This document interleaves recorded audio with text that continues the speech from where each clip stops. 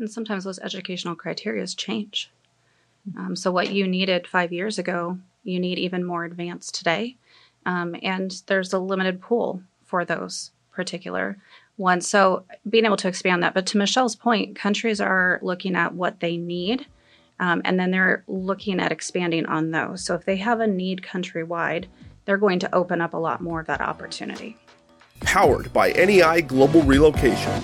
This is Relocation Leader, the podcast where we help advanced professionals in the world of global mobility. Now, here's your host, Zach Turbis. Welcome back to another episode of Relocation Leader. My name is Zach Turbis, your host. I'm here with Cindy Beitel, the Senior Vice President of Global Client Relations, and Michelle Moore, the Chief Global Mobility Officer with NEI Global Relocation. Welcome. Thank you, Thanks, Zach. Cindy, do you want to give us just a brief description of kind of what you do at NEI? Absolutely. So in client relations, we work we're day-to-day contacts with the corporate client contacts. So what we do is we organize all of the data, we analyze, we go to many webinars, we pay attention to what's happening all over the world, keeping abreast of all of the industry changes, what could be coming, what might not actually be coming. And then we use all of that information, the expertise. We work with our client contacts. We understand the direction of their organizations, and then we make recommendations for them about how to take their programs to the next level. Nice. Michelle? As NEI's Chief Global Mobility Officer, my role is involved with helping my teams deliver global service around the globe, making sure our clients are receiving what they need with their employees that are relocating, and then also with the financial services. Everyone has expenses when they're relocated based upon their policy. Making sure people are paid quickly, timely, and accurately are all very important in making sure that that's reported. And then coordinating with all of the teams throughout the company to make sure everyone has the resources that they need to work together seamlessly.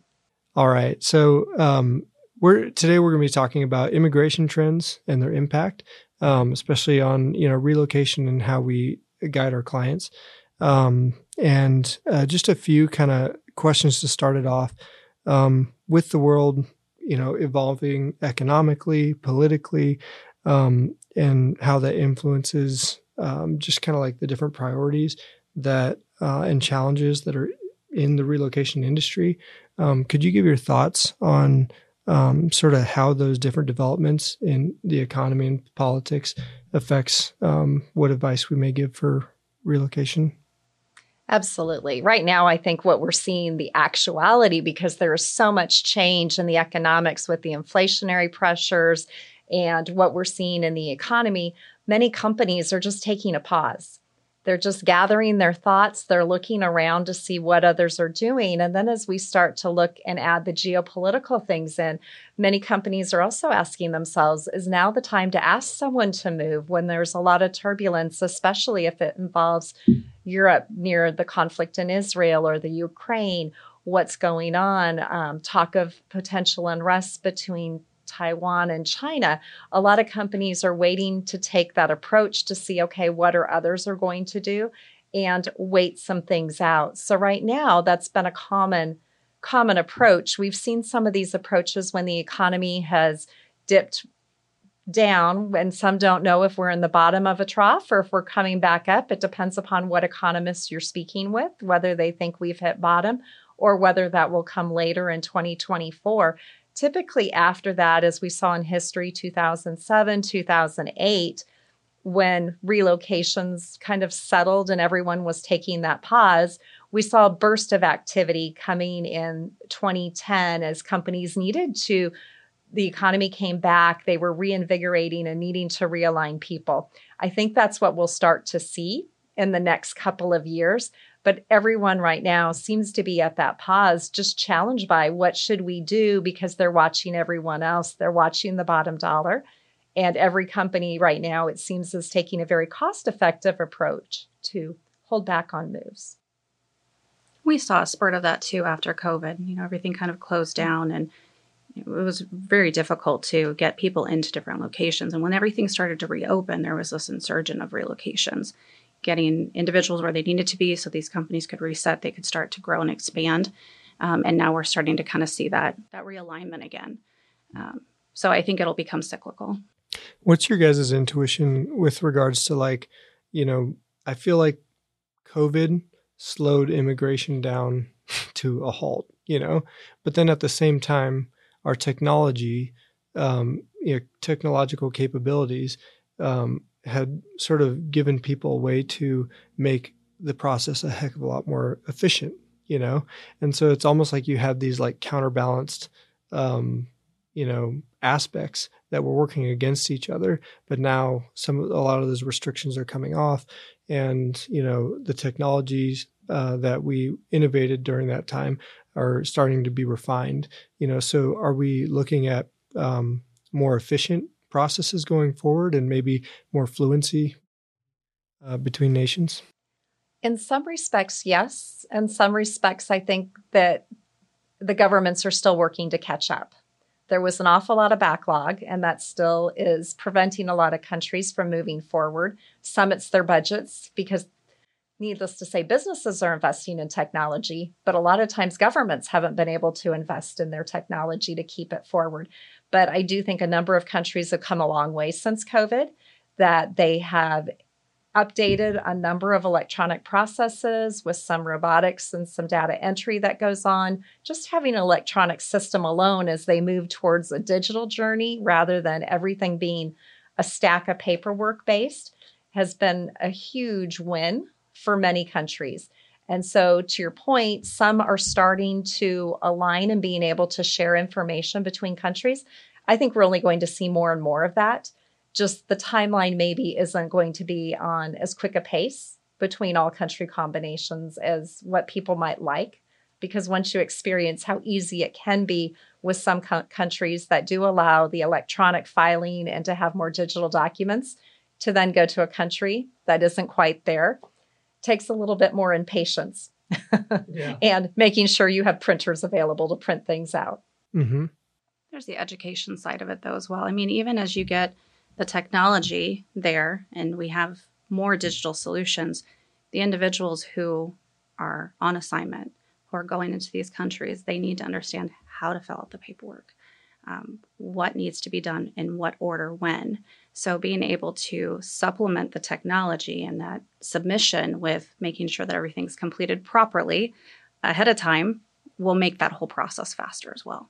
So we have to balance the technology and then just the hands-on collaboration to educate. And there's also like that, the aspect where we're solving a lot of the efficiency issues, but then as we solve those and maybe we're using AI to help speed those along, it creates new issues with regards to like data privacy and other things like that. Absolutely. Absolutely. And you talk about AI, that is the latest thing that's coming up in a lot of countries. And a lot of countries, I'm going to use that word again, pause. They've started it, and then there's been concerns brought out with the AI being used. Is there any bias related to that? Is that transparent of a process? How was it programmed? People asking a lot of questions. And most countries do not have laws yet regulating the use of AI or what it can access or what it is doing.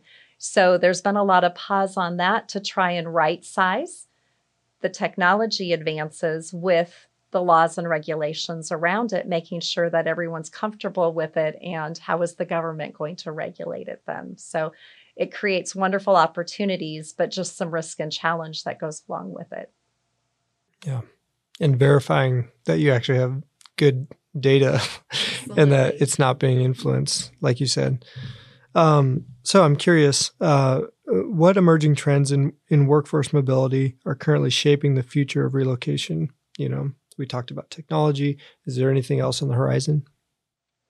I think one of the biggest pieces is going to continue to be the return to office. We hear about there's some companies that are fully remote. Some are now encouraging people to return to the office, but having every company understand kind of what works best for them. Is it fully remote? Is it hybrid? Is it fully in office? And then as that pertains to immigration, where are the laws that really govern that? And where's the understanding from a compliance standpoint of where employees are, where are they working with, and then what are the employer's responsibilities around that? And I think all of that's going to come, but some of that's going to take some time for the laws to catch up, as typically happens with things. Business is adapting to the needs and what works for them. And then getting things in place with the laws will take a little bit more of that support and coming into alignment. And then I think the second part is really going to be about the employee and workforce experience. Employees are evolving in their needs and what they need related to not only immigration, but how it works as a total within their job experience. So I think we're seeing, and Cindy, you can probably validate, a shift from companies having policies that are very rigid with very set benefits, and then how people will use those benefits, going more to selections, either by points or dollar values, that you can drive a much more customized approach to deliver the employee, their family, whatever that family structure might look like, being able to really adapt and customize something that really allows the employee to feel valued and appreciated in their own way, with something very, very different than what the person sitting next to them might receive. Yeah. There's definitely a shift in some of the policy design elements from the kind of rigid, one way, long-term, short-term set policies to the opposite spectrum of full selection and working off of those offer letters. There's a middle ground where we're starting to see this kind of collaboration between the employer and the employee, and blending even tiered approaches. They have to find that size that fits them and that experience. But I do think that there is a shift with employees willing to relocate and to see that potential for professional development. So we're starting to see a trend in having those professional development type leadership rotational programs globally.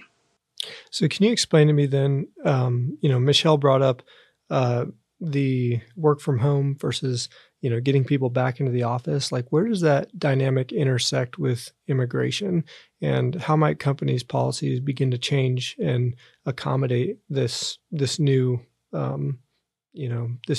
factor?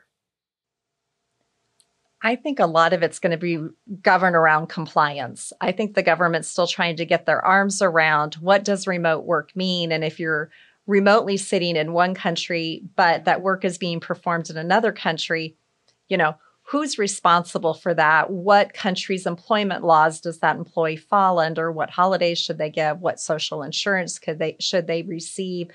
All of those things, I think, are now the dynamics in play that everyone in governments are trying to sort out, because then the next biggest thing is who gets the tax earned from that work activity that they're doing. So all of those compliance issues are going to start driving the policies. Employers aren't going to want to have to police everything that they do, but in some respects, when it comes down to compliance, they're going to have to. So I think they're going to start to see, and we encourage that today, have a documentation of where you expect your employees to be, where they're at. So there's no surprises where we get the call from you, Nate, and all of a sudden you're saying, yeah, Australia's been great. And we're like, wait a minute, Australia, what are you doing working there? We thought you were just down the street working where your house used to be. And so employers have a responsibility to know where their employees are. And I think there'll be policies that set out the guidelines of, here's your notifications, here's where you can work from. And it might include a list of locations with countries, but it may say, if you're selecting anywhere not on this list, we need to talk and go through that. But I think it's going to be, we've talked a lot about communication. It's the companies communicating, here's what our policy can be or what we can allow, and then looking to work through that. And historically, we haven't had to say, we need to know where you're working, because no one really dreamt that if you weren't in the office, that you weren't just down the street at your house. And now you see the commercials. Bali has great opportunities for working from home. Belize, there's many countries that are putting out there those digital nomad visas and saying, hey, work for my country. But not everyone is recognizing there's a reason and there's a visa that's needed for that. That's good. Yeah, I think that the most common, I get your thoughts on this, like when COVID happened and they sent everyone to go work from home, people saw that as an opportunity to, hey, I'm just going to work from wherever I want now. And maybe their company was fine with them during that time working states away. But then, as the situation started to change, and, the policy decisions to bring people back into the office, those just started to get made. Do we bring them back on our dime, or are we going to ask them to up in their whole life? We're having struggles with employee retention anyway. So what do we do? I mean, I imagine a lot of companies are wrestling with that when they're trying to wrap their arms around those policies. Well, there's a lot to unpack in just what you said there. But when you look at the shift from COVID and everybody working from home, and where could that be? It might have been okay for some organizations at the onset, but once they realized the tax side of it, and where the tech nexus lies, that's when some of those started shifting very early in that process, and internal policies were being developed.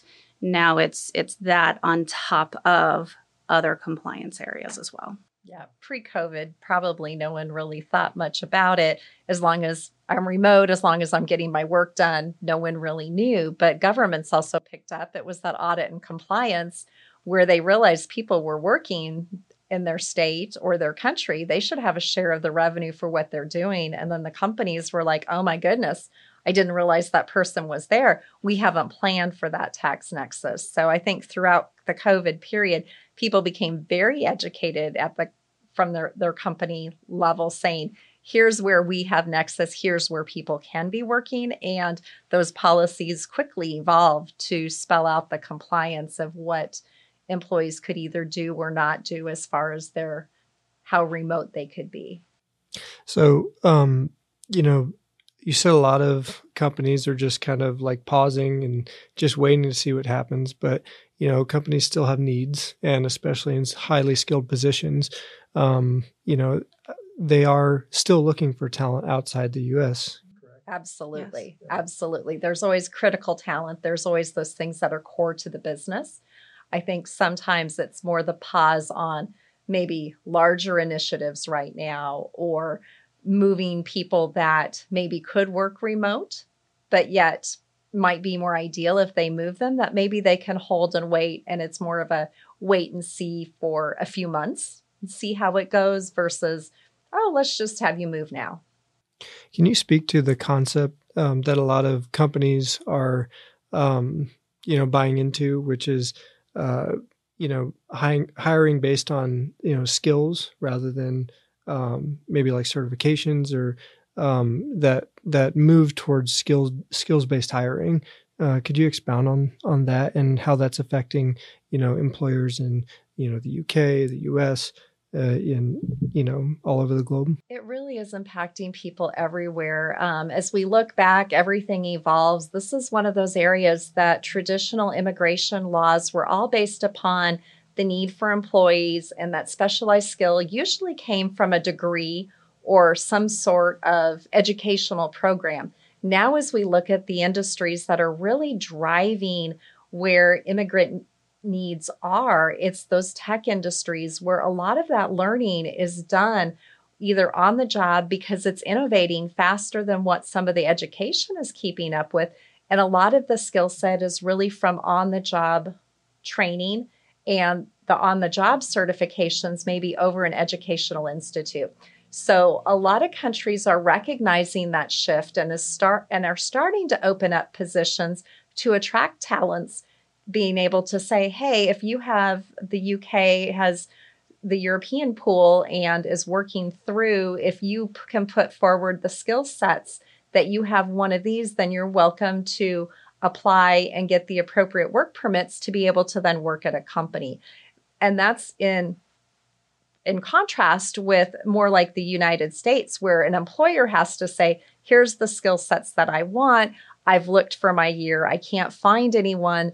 And so based upon, I need these degrees, this type of additional things on top of this degree, and then they find a candidate that meets those. So when you flip to the skill set, you already have that pool of candidates that is looking eager to work, and you're able to validate those skills versus validating the educational certifications.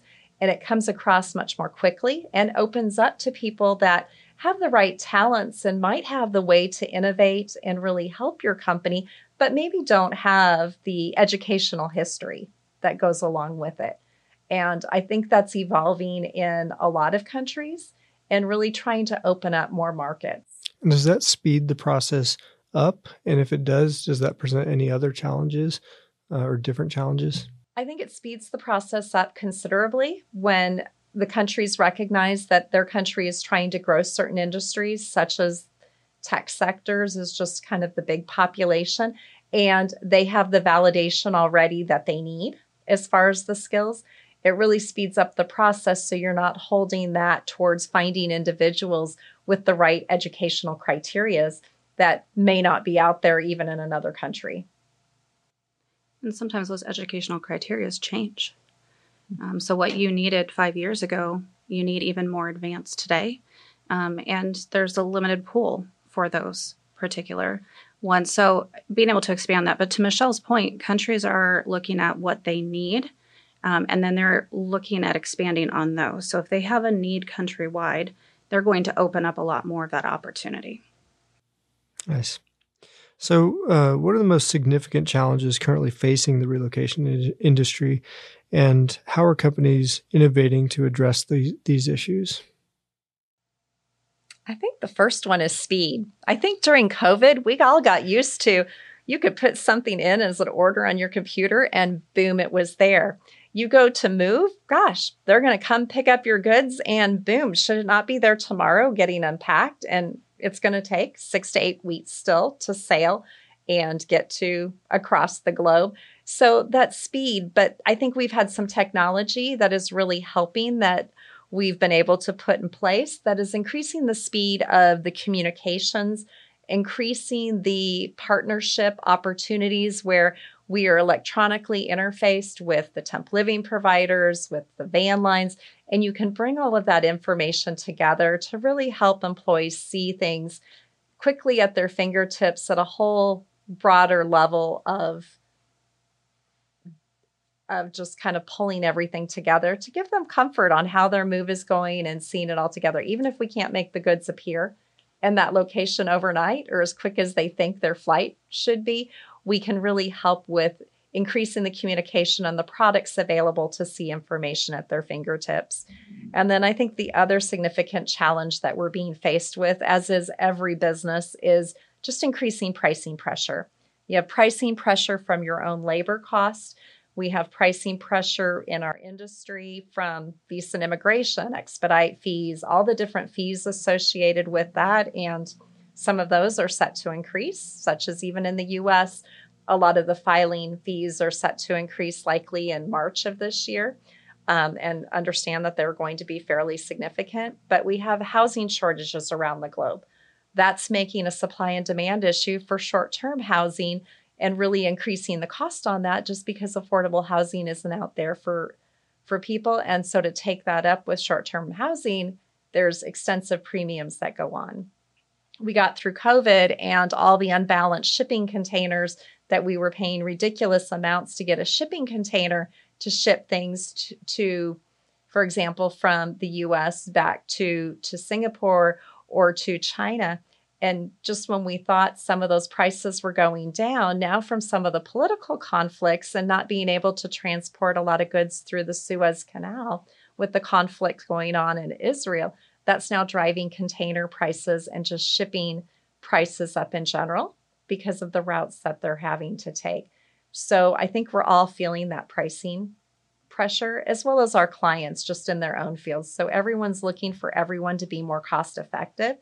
And I think the way that we're all trying to deal with it, at least in the mobility industry, is making sure we're using that customization and right-sizing products, right-sizing the solutions so that it still may be costly, but if someone doesn't need a full traditional solution, can we scale it back to what they need?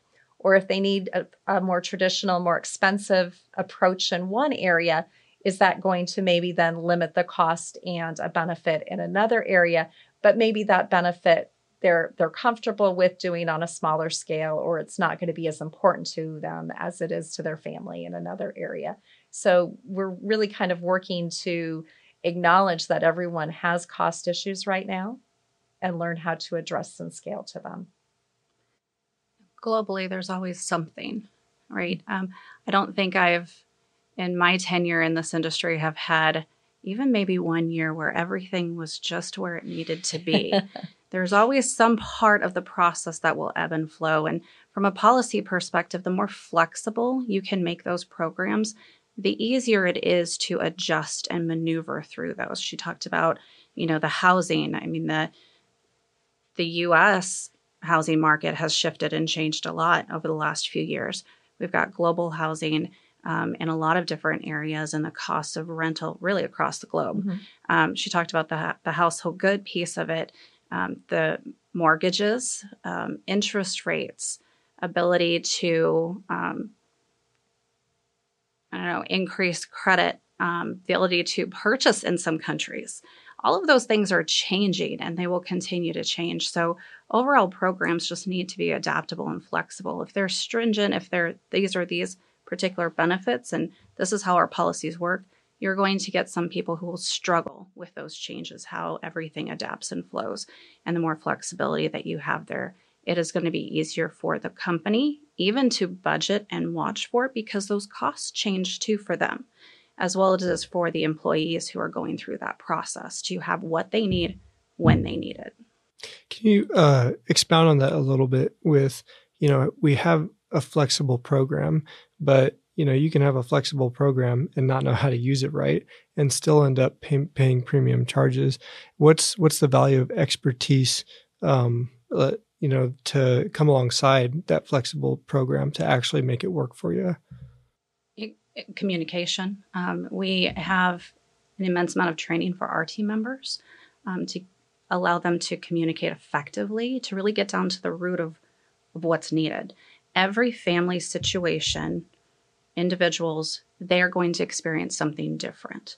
So being able to work with them to really truly understand what is going to make a difference for that person can change from one person to the next person, and it normally does every time they jump on the phone. So being able to have that direct communication with those transferring individuals, that is where it starts.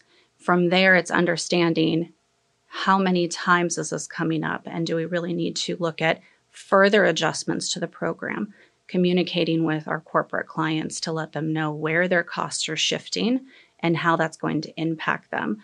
But it comes down to education and communication. We want to have those conversations, help them plan, build those timelines, understand that, well, if we delay on this, this could happen. And being forward thinking with everyone to keep it all in line.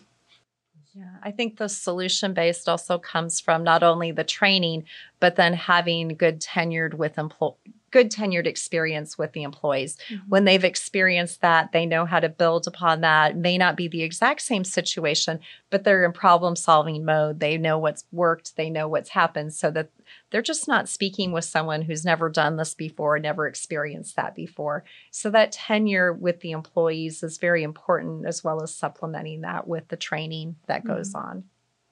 All right. Well, I want to thank you, Cindy. Thank you, Michelle, for coming on Relocation Leader. And we hope to have you on in the near future. Absolutely. Love to. Thanks, Zach. Thanks, Cindy. Thank you.